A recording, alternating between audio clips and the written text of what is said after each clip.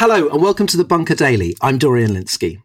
The big political story of the last 5 years has been the return of right-wing populism, but the last 20 years in Latin America have been defined by left-wing populism, with a pink tide sweeping the region after the election of Hugo Chavez in Venezuela in 1999. With many of these leaders either dead or out of office, it's a good time to look back on the phenomenon. My guest today has been a BBC correspondent in the region since 2007 and has met many of the key players.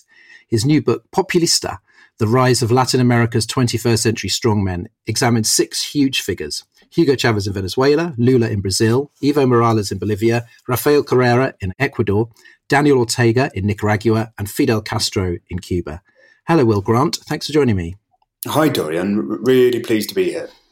Where are you now? Where are you based?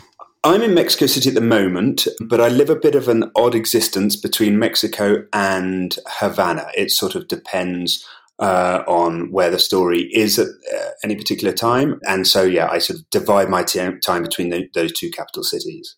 And which of these other countries have you lived in at some point? Well, the main sort of thrust was in Venezuela during the years of Chavez. And that was, I sort of first got down there in 2007, which was for a pretty significant moment when he denied the renewal of a broadcasting license to an opposition television channel, RCTV. And it's really struck me how a moment that was, at least on paper, a relatively simple affair, a TV license coming up for renewal and then being denied by the government over its role in his brief ouster in 2002, could sort of inflame such passions. And the BBC back then had this kind of freelance position within the organisation. So you could go off and sort of cut your teeth a bit as a reporter. So I was a producer back then and became a reporter a bit more clearly in Venezuela. And so that was the first proper correspondent position.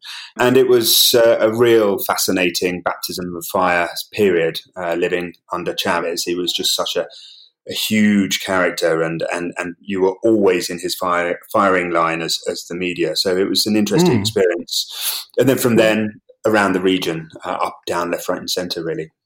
Because, all these leaders are really sort of sceptical of the media, if not explicitly hostile. So what's it like? I've got a friend who's a correspondent in Brazil and has actually been sort of singled out by Bolsonaro at some point. What's it like covering these countries? Are you always considered to be hostile? I think that is one of the characteristics that all of the leaders that I identified shared to an extent. Now, what I tried to do in the book was set out to a degree some of the differences between the 6 men you mentioned at the top, because at least within the BBC, some very smart and switched on editors had begun, at least it seemed to me, to sort of lump everybody together as just the pink tide, as the left-wing swing in Latin America, like there was this big monolithic thing. There was no difference between all the characters. They were all just of the left.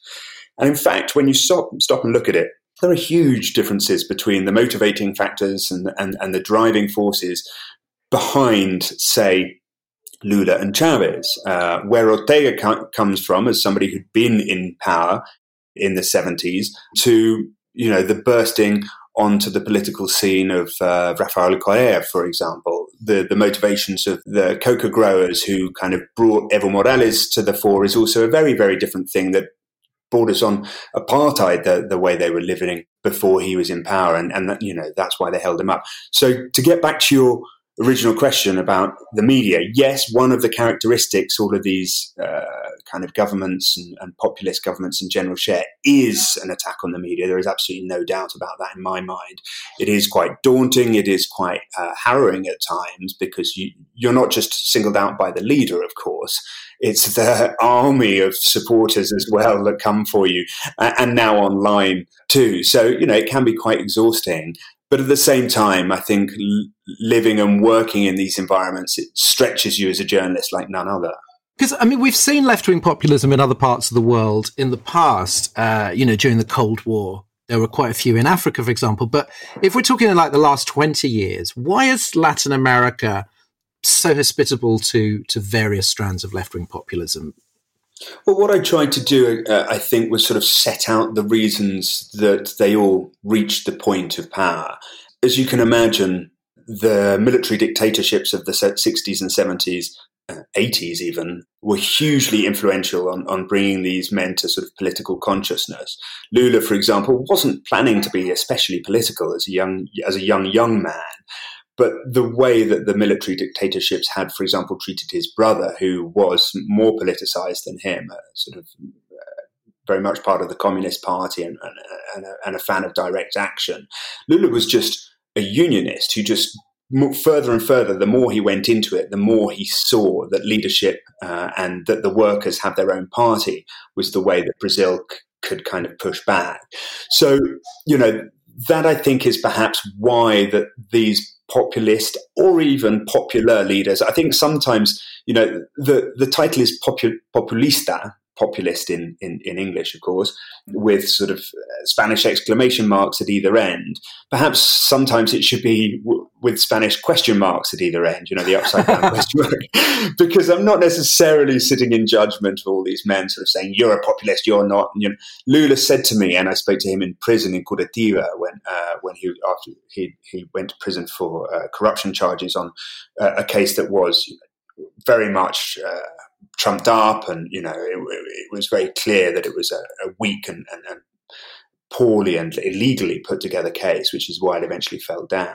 He said to me in prison, there's a difference between popular and populist, and it's the same thing that Rafael Correa said to me from exile. But nevertheless, some of these men really employed the tropes of populism, didn't they, I think? And I don't think I have managed to, but nor did I set out to, create a nice, comfortable, fitting, working example of what a populist is or what populism is, because it sort of changes for each context. You've mentioned Africa there, and I think there is a very, very different set of circumstances there.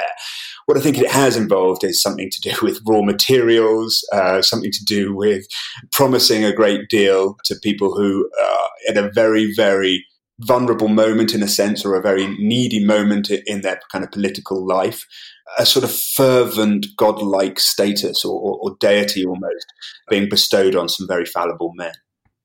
Yes, because left-wing populism does not necessarily mean socialism, even though many of these people would identify to some degree as socialist. It does seem to require this, and this is where, despite the fact that obviously the whole racial component of right-wing populism is not the case here, but for you is a sort of, as close as you get to a definition of populism, is it that there has to be this sort of personality cult?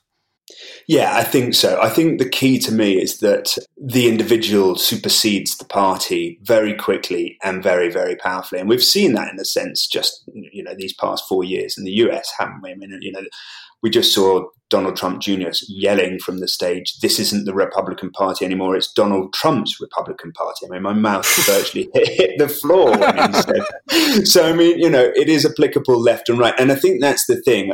All of these 6 men are absolutely of the left, very clearly of the left. Now, different kinds of the left, different shades of the left. That's why, it got called the pink tide, because they weren't considered Fidel Castro-esque communists.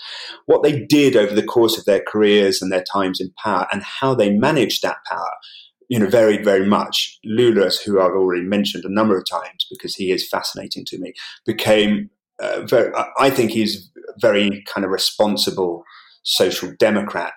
But he himself, too, became intoxicated by the power at some level, handpicking his successor, who probably wasn't right for the kind of role of president, and then trying to run again from prison. Absolutely bonkers. That's a really odd choice to make if you want your party to do well. But if you want yourself to do well, and you are obviously the most popular politician in Brazil, then, it seems like a logical move.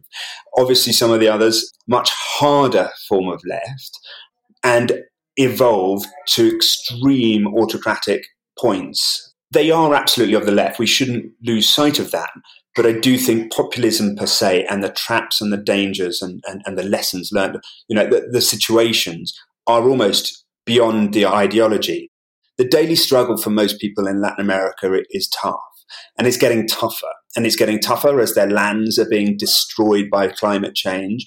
It's getting tougher as their crops and animals are dying. It's getting tougher as urban life is a misery. As inflation is rampant and poverty levels soar again as commodity prices drop.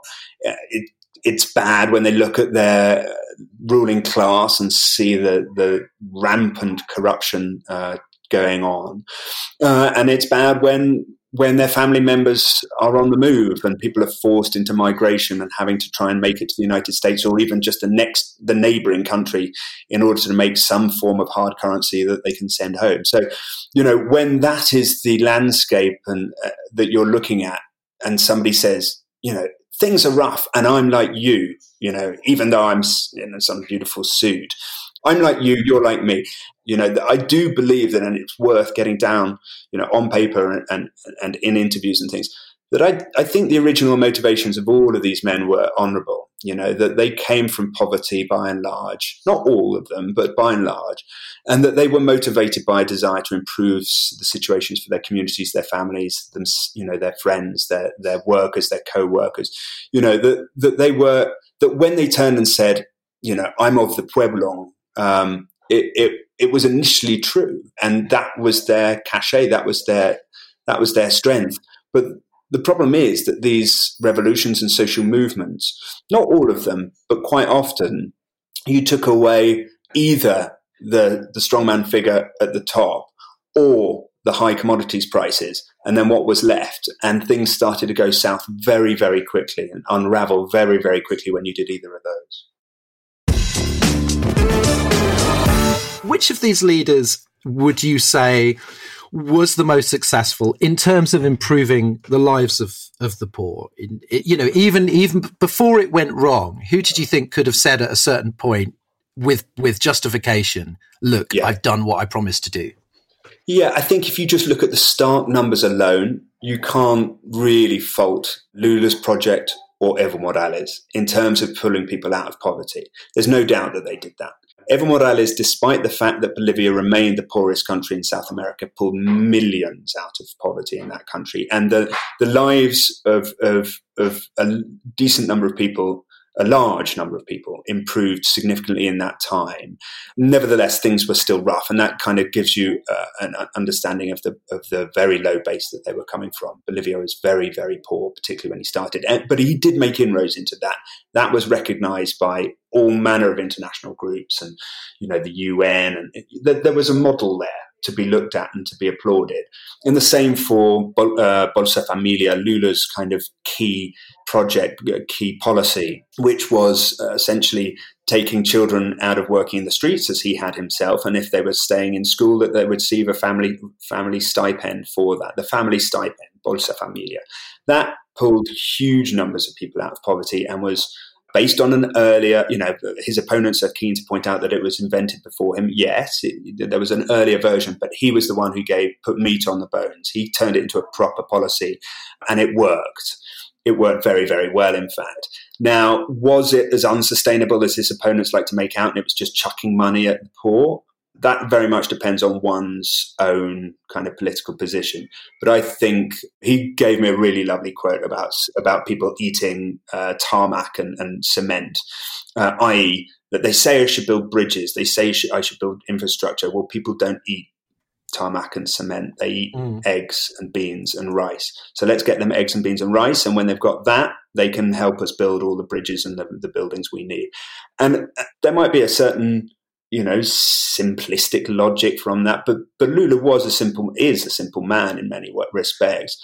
But there was a robustness to that policy, I think, that certainly, he left office not for nothing, the most popular politician in Brazil. I mean, he was knocking on the door of 90% popularity when he left office. And Evo Morales, it's almost like everybody who supported him, watching in the left, was kind of cringing in turn. Not everybody. I mean, he had a lot of very, very fervent supporters, but a lot of people were watching that going, this whole idea of staying on beyond for a fourth term is not a right idea. Like, you've done incredibly well now. Step back and let somebody else have a go. I mean, like you said, their sort of political beliefs and practices are extremely complicated, no more so than Chavez's early interest in Tony Blair's third way politics, which was something that he did not stick to, I would say. But their reputation, obviously, in the region and outside is, and particularly in those early periods, as sort of beacons for the left. And this is what is possible if you do stuff for the working classes, and don't bow to kind of the big, business interests and so on.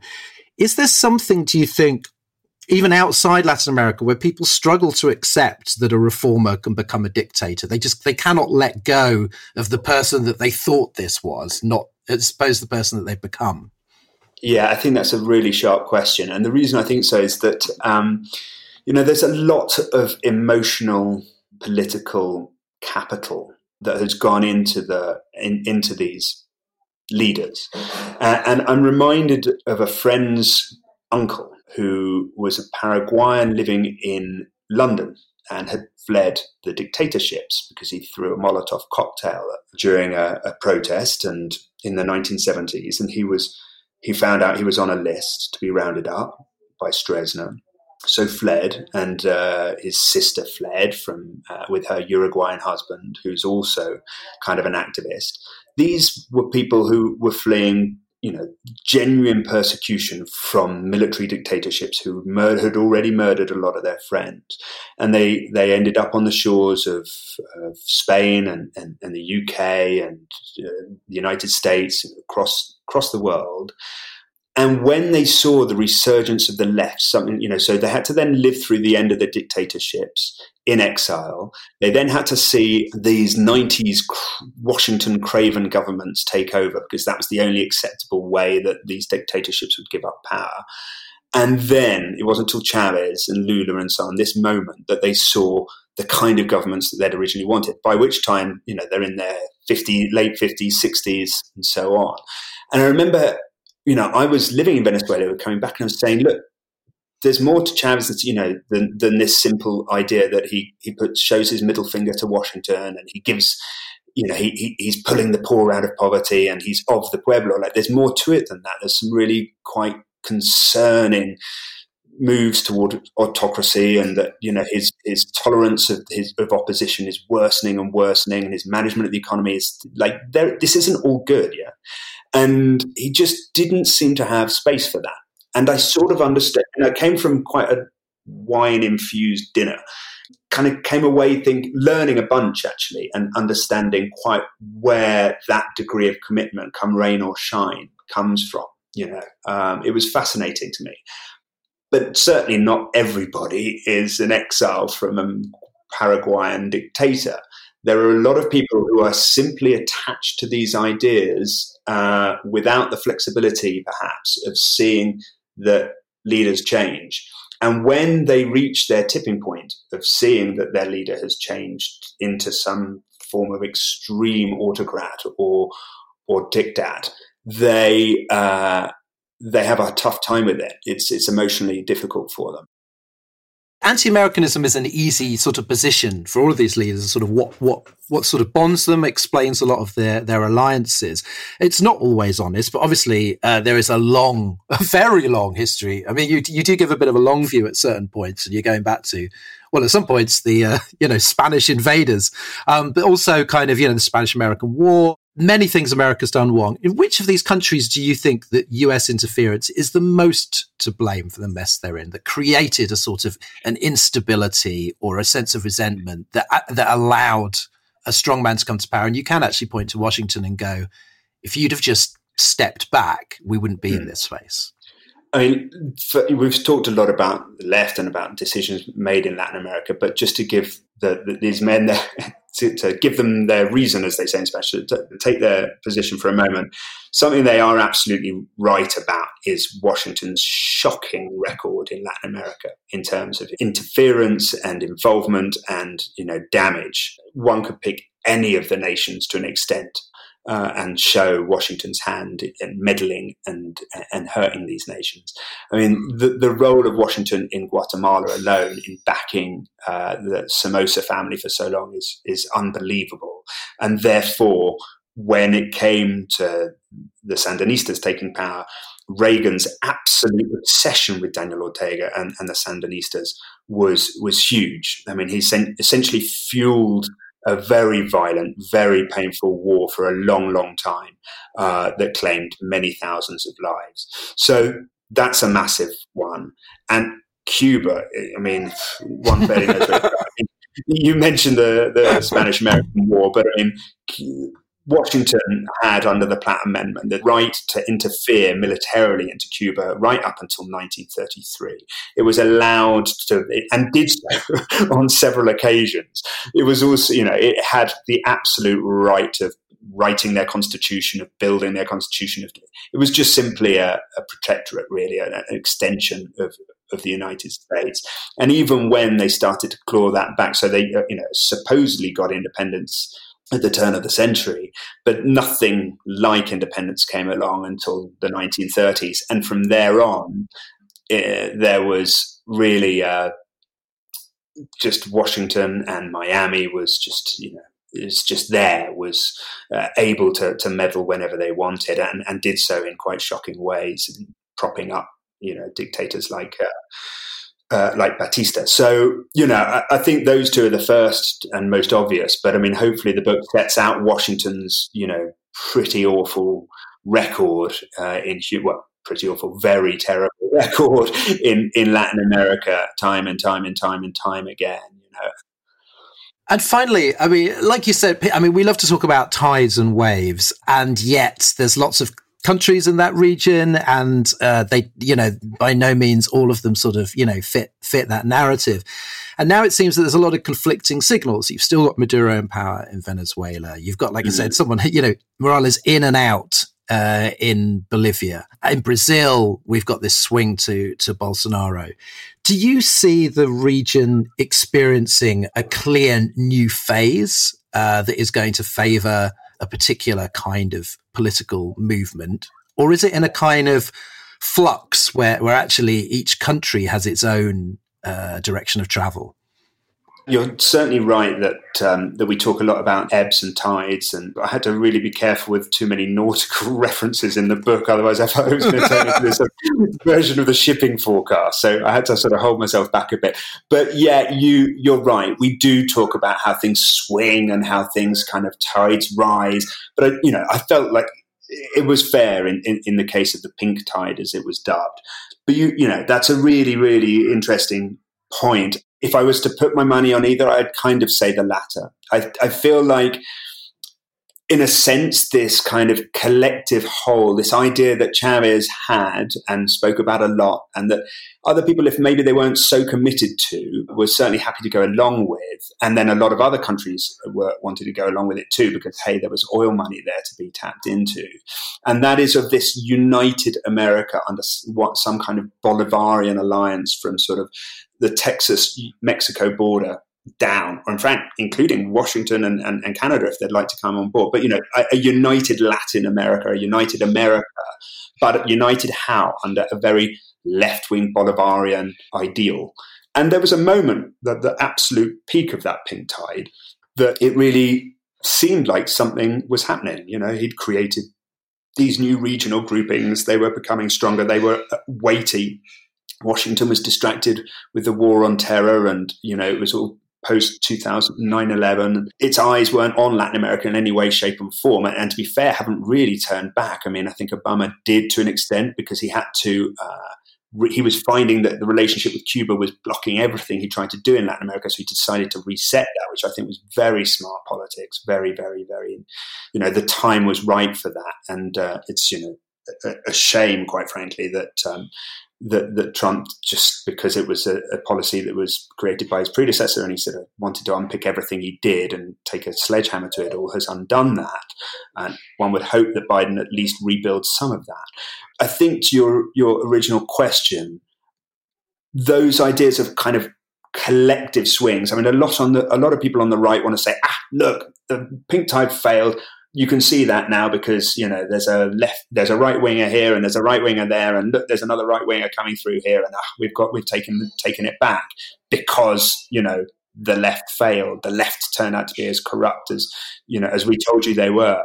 But it just doesn't really stack up. I mean, I'm talking to you from Mexico, where I guess a left-wing character is in power. I mean, Andrés Manuel López Obrador is a difficult one to pin down. His background is of the left to an extent, because in indigenous politics, and then mayor of Mexico City. But he's also socially very conservative when it comes to abortion and things of that nature. You've got an outright right-winger in Bolsonaro. You've got the left back in Bolivia, as you point out. And then there's a whole fresh batch of new populists in Central America, Nayib Bukele in El Salvador, young, hip, kind of wears his cap to the back, but also sends troops to stand menacingly staring down the parliamentarians on a key vote in Congress. I do think now that each country perhaps is sort of unmoored from its neighbors to an extent. There's nobody really talking about some kind of pan-Latin American vision, or certainly not that I've heard. And people are far more concerned about getting through this moment. Now, this moment obviously is very tricky currently with COVID, but COVID really has given carte blanche to a lot of the more autocratic people in the region to impose even more frightening kind of clampdowns on the media. And there's one that Ortega's put through that basically says anybody kind of funded from outside can be considered a sort of spy in all essence. I know of a journalist who's had to essentially leave. So there are some frightening prospects on the horizons and currently being employed. What I think is that a lot of people have learned the lessons, both good and bad, from this particular moment of the pink tide. And there's, look, everybody thought Maduro was going to go, and there he still is. Even Trump was rumored to have called him a tough cookie, because he thought, they'd come to him with this idea that you can sort of get rid of Maduro, and that would be a big win for you, and here are these opposition characters personified by Leopoldo López's wife, an opposition leader who was in prison under house arrest for a long time. She came to him and met him in the White House and stuff, and he was like, oh, these are the people who are in our trouble? Okay, well, let's back. And they made him think it was going to be straightforward. And they hugely underestimated the extent to which the military were on side in the Bolivarian Revolution and were not going to budge.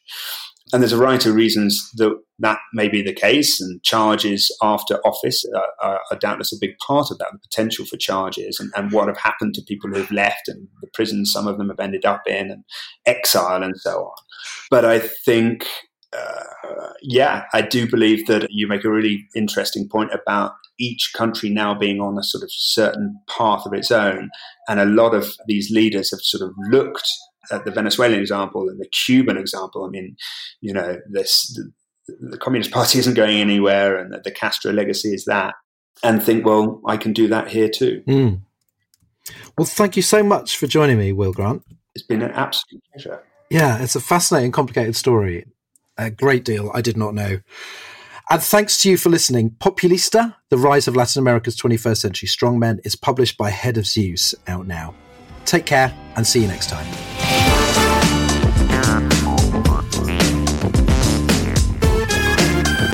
The Bunker Daily was presented by Dorian Linsky and produced by Andrew Harrison. The assistant producers were Jacob Archbold and Jelena Sofronievich.